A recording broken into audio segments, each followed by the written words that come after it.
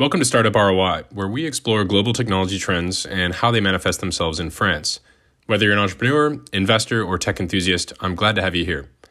If you are a startup interested in being featured or a venture capital firm interested in collaborating, go ahead and reach out directly.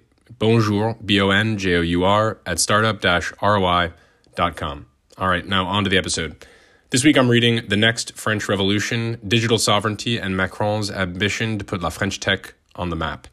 I originally posted this in July of 2021, but it's become more and more topical as Macron has recently announced his grand economic development plan called France 2030, which I've posted about a bit on my social channels.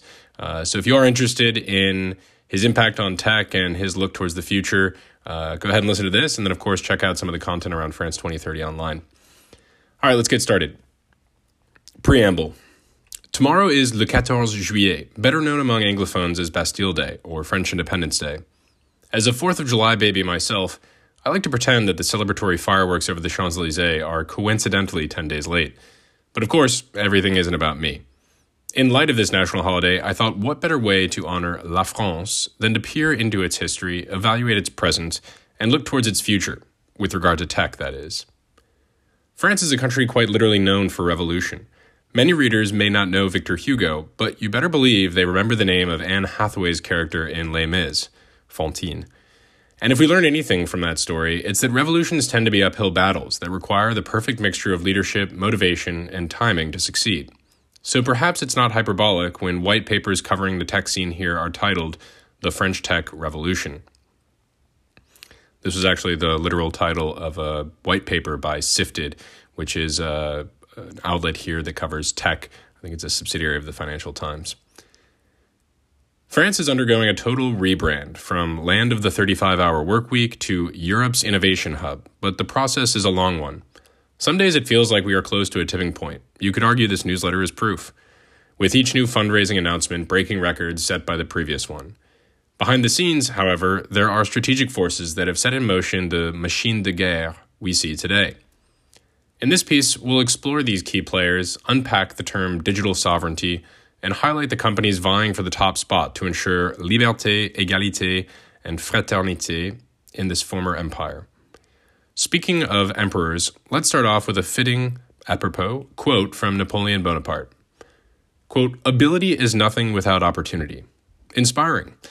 Although he also said religion is what keeps the poor from murdering the rich, so we should take it with a grain of salt. The Cloud Wars.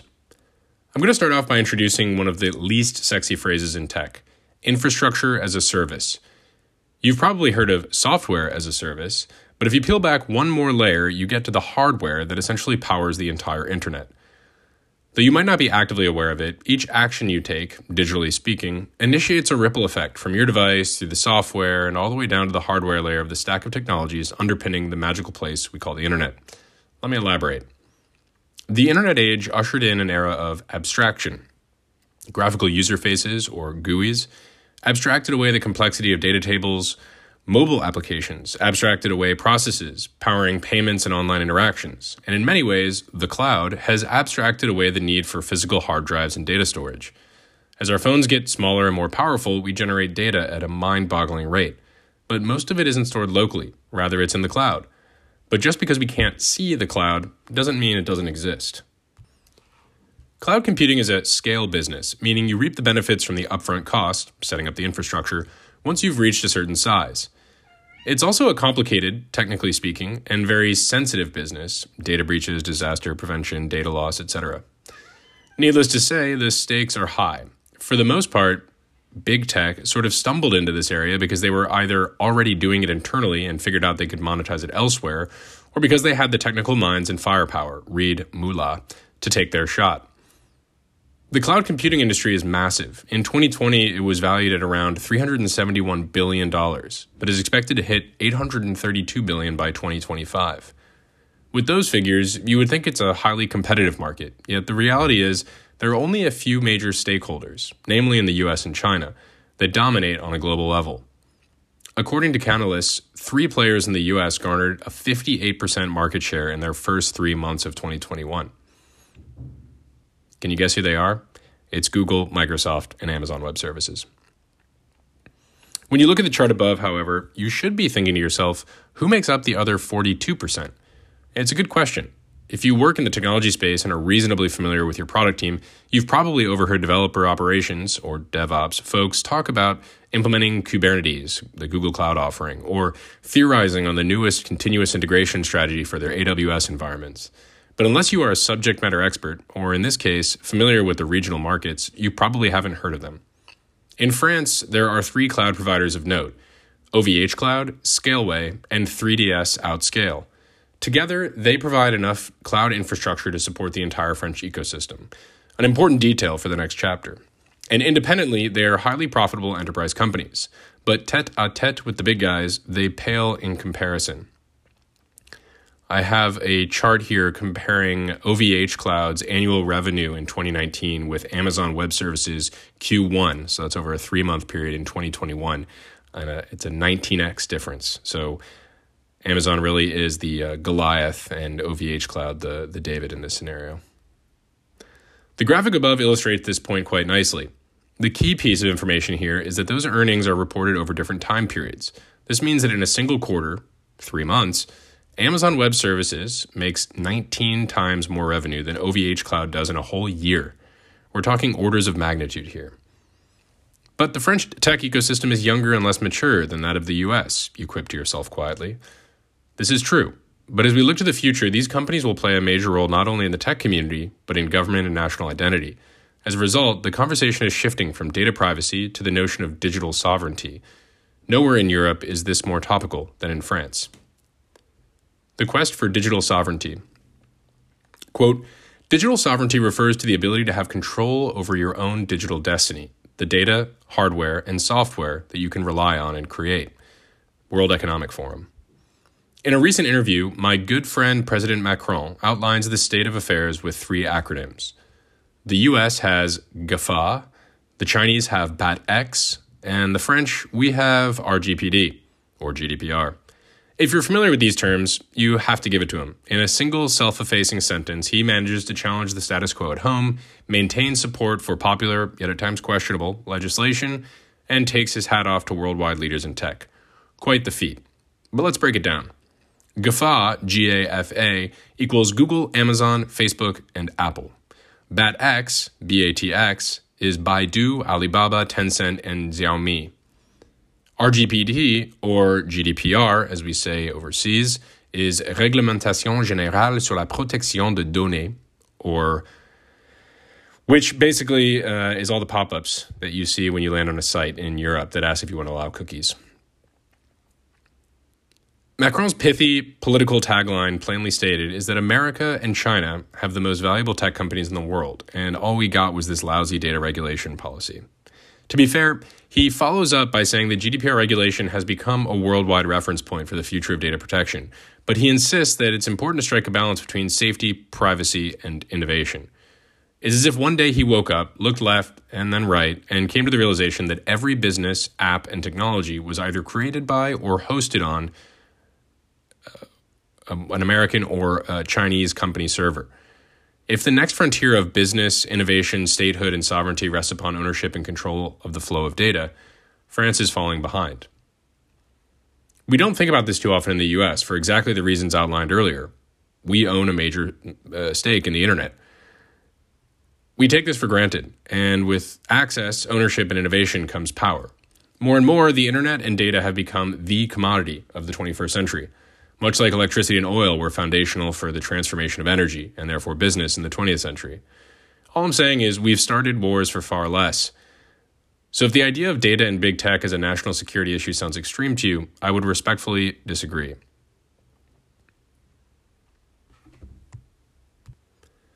I've added a little quote here from Harvard professor Shoshana Zuboff, who talks a little bit about data broker activities and how they're contributing to shifting societal trends and what she calls surveillance capitalism. So here's the quote.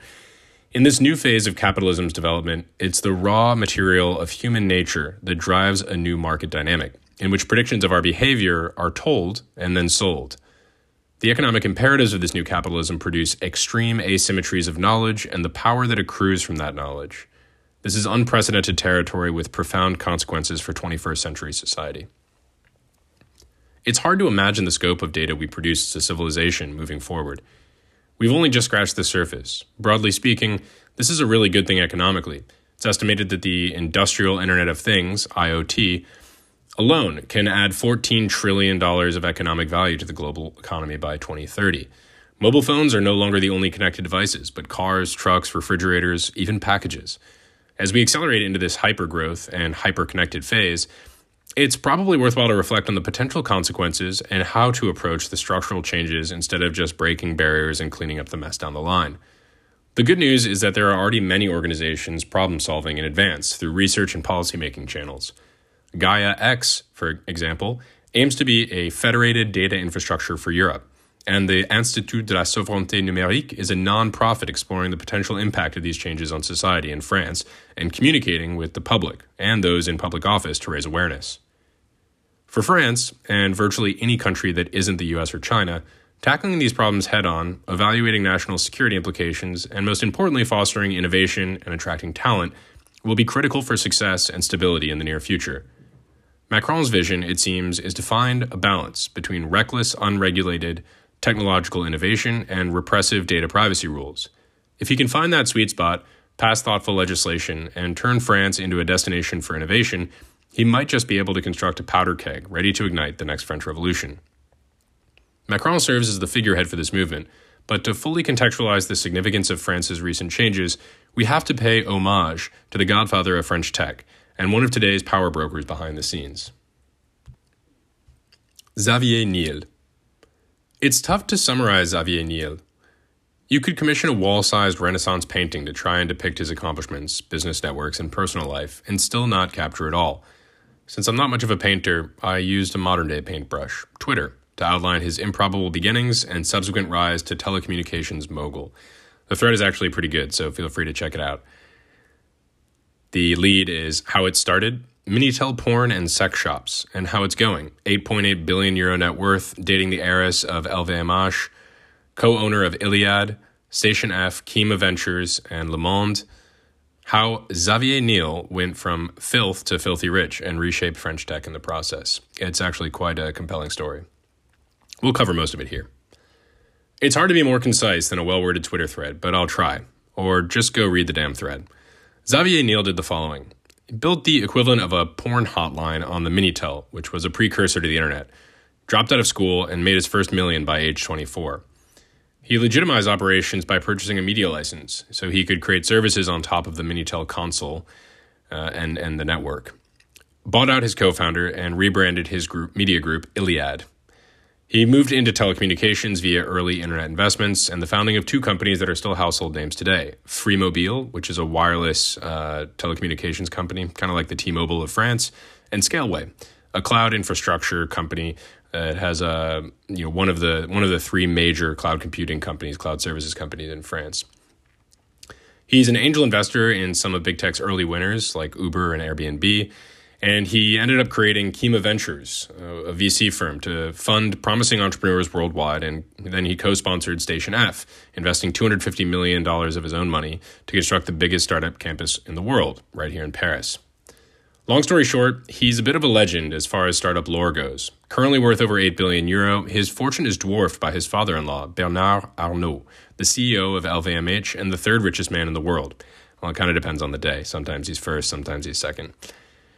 Sometimes it's difficult to put things in perspective, especially when you don't have personal experience with the products, person, or impact they've made. So for that reason, I've created the BBB Index to place Niel within a relatable framework.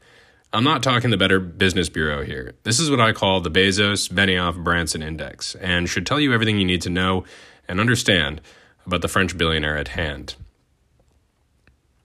So I've created this little index here. So for those of you who are familiar with tech leaders, you might find this funny. Otherwise, maybe not so much. But anyway, I've compared Xavier Niel to a few tech leaders. Jeff Bezos, former CEO of Amazon, Mark Benioff, the CEO and chairman of the board at Salesforce, and Richard Branson, another media mogul who founded Virgin and all their subsequent sub-brands. So here's how I characterize the three of them. Jeff Bezos is comfortable with sending nudes online, innovation machine, and he owns a national newspaper. These are all somewhat similar to Xavier Niel. As I mentioned, his first venture was Minitel porn, so selling porn over the internet. He happens to be an innovation machine behind the scenes of pretty much every important advancement that's taken place here in France. And he owns at least a majority share in Le Monde, which is a major newspaper here, just like Bezos owns the Washington Post. Mark Benioff, his characteristics are larger than life, his personality and stature. Mark Benioff is literally like 6'6", and I think Xavier Niel is pretty close to the same height. He develops and nurtures an ecosystem, and he loves the cloud, which I think both of them quite literally love the cloud. And they're also very good at nurturing ecosystems. Richard Branson, his characteristics, he's a telecommunications mogul. Duh, it's kind of obvious here. He's also European, which I guess is a thing they have in common. And he's got multidisciplinary ambitions. He went from selling records to launching people into space. So perhaps not exactly the same trajectory as Xavier Niel, but I would consider them both very multifaceted. So I said that Xavier Niel kind of fits within this spectrum. So hopefully that places him within a framework that is understandable for those of you listening. All jokes aside, Xavier Niel is a hugely important figure in the French tech scene. Many of the organizations listed above had a lasting impact. In fact, if you were to draw out an org chart of the French tech ecosystem, you'd find Niel's fingerprints all over it. Xavier Niel was French tech before the term La French Tech was coined. But in the past several years, that very organization has been instrumental in maintaining the drumbeat toward digital sovereignty. Birth of La French Tech.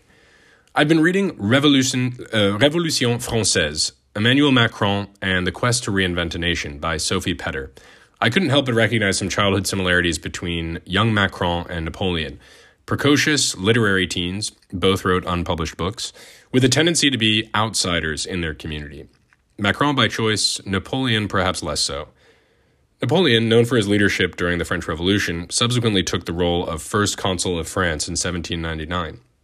Historically speaking, his legacy is the Napoleonic Code, an influential set of ideas that have been cited as, quote, the greatest codification of law since the fall of the Roman Empire, by historian Andrew Roberts. Although Napoleon consolidated power quite deftly, he organized around him several governing bodies that enabled him to run the empire efficiently and quasi-democratically. A Senate, a tribune, a legislative body, second and third consuls, as well as local governments that rolled up into the higher organization. I've added a nice little org chart here in the web version if you're interested in taking a look. Lucky for you, I'm not here to dissect Napoleonic Code, nor pontificate on his accomplishments or problematic nature. But to stretch this analogy to its fullest, I would like to attempt a breakdown of the French tech ecosystem and the bodies, government and otherwise, that have cropped up in service of Macron's broader vision for digital sovereignty. Now, this is a chart that actually might be worth looking at. I've published it on LinkedIn and Twitter and all the other social channels, but go ahead and take a look if you're interested.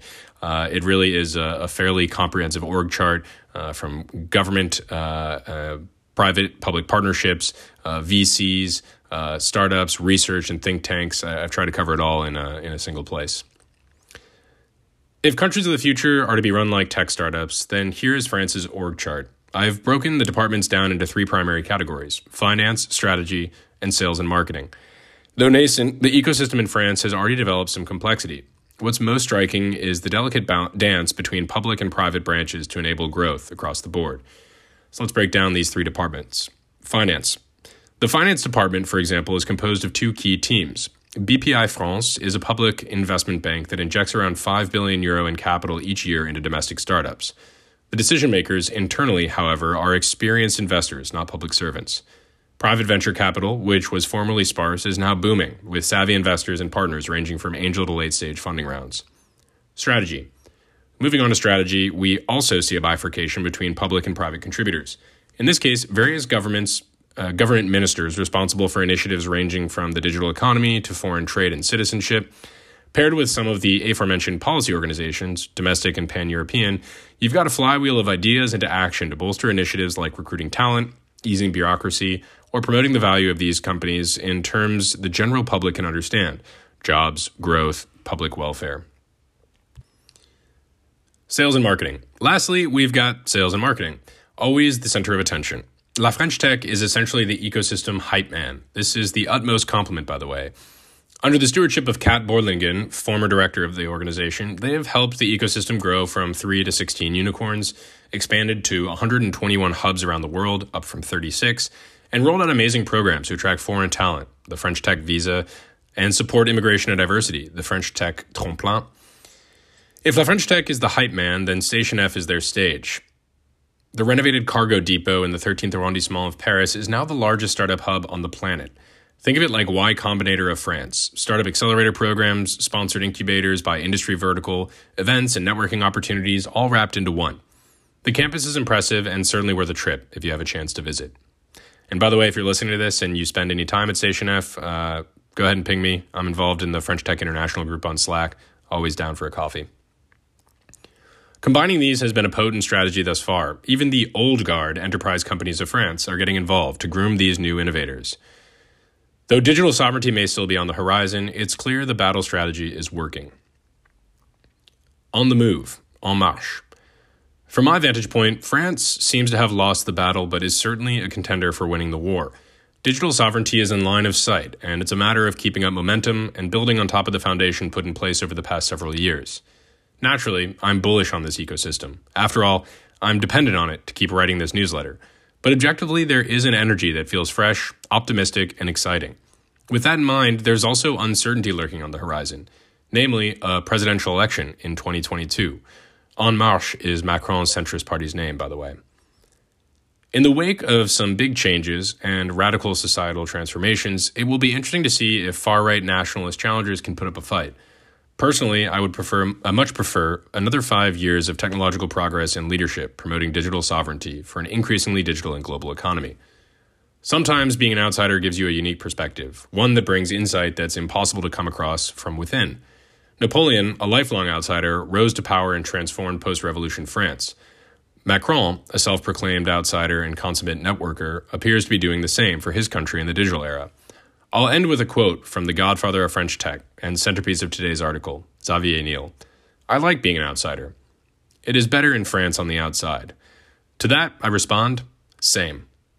Well, I hope you're enjoying these articles as much as I am. Please share with anyone you think might be interested. You can find me on LinkedIn, Instagram, Twitter, or again, send me some feedback via email.